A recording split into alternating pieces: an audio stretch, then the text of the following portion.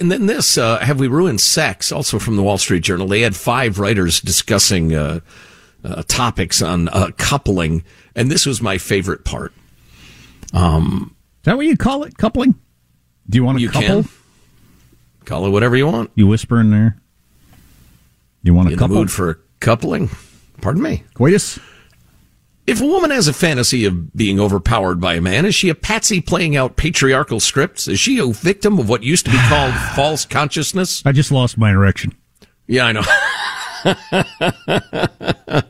And this gal, it's actually a terrific piece she wrote, but these days conversations in and out of our classrooms seem to be going in the same direction. The brilliant feminist philosopher Amias Srinivasan asks, quote, whether there is a duty to transfigure as best we can our desires.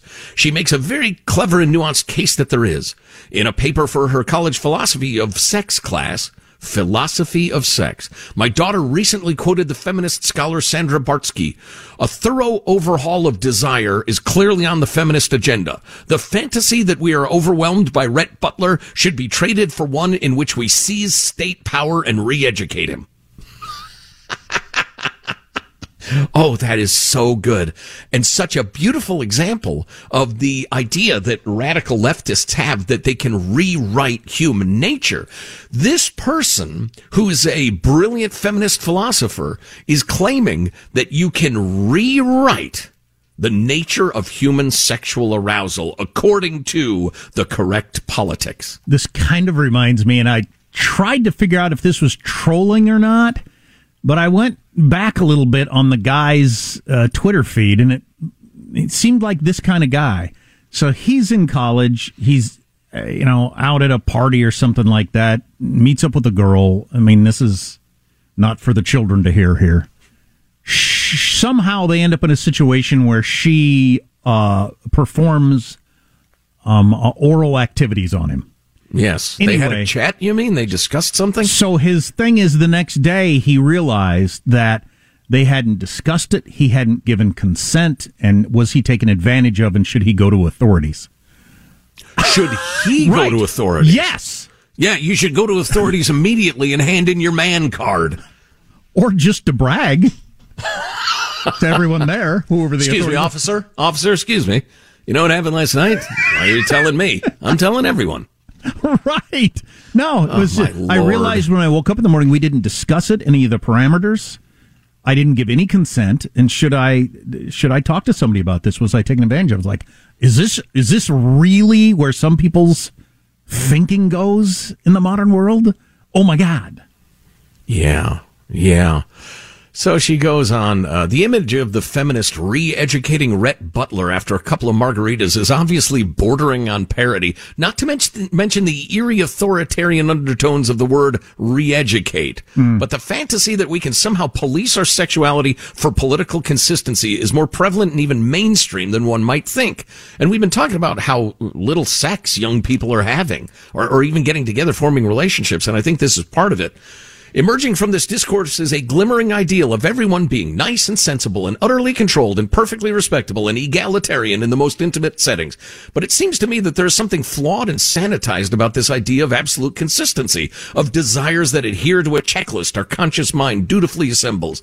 This image neglects the inconvenient reality that for many people, sexuality involves contradiction, escape, play, risk, experimentation, theater. What is appealing about sex is precisely that one doesn't have to be one's respectable daytime self. The intimate realms elude, and maybe should elude, our attempts to regulate them with things like political convictions or dislike of the patriarchy.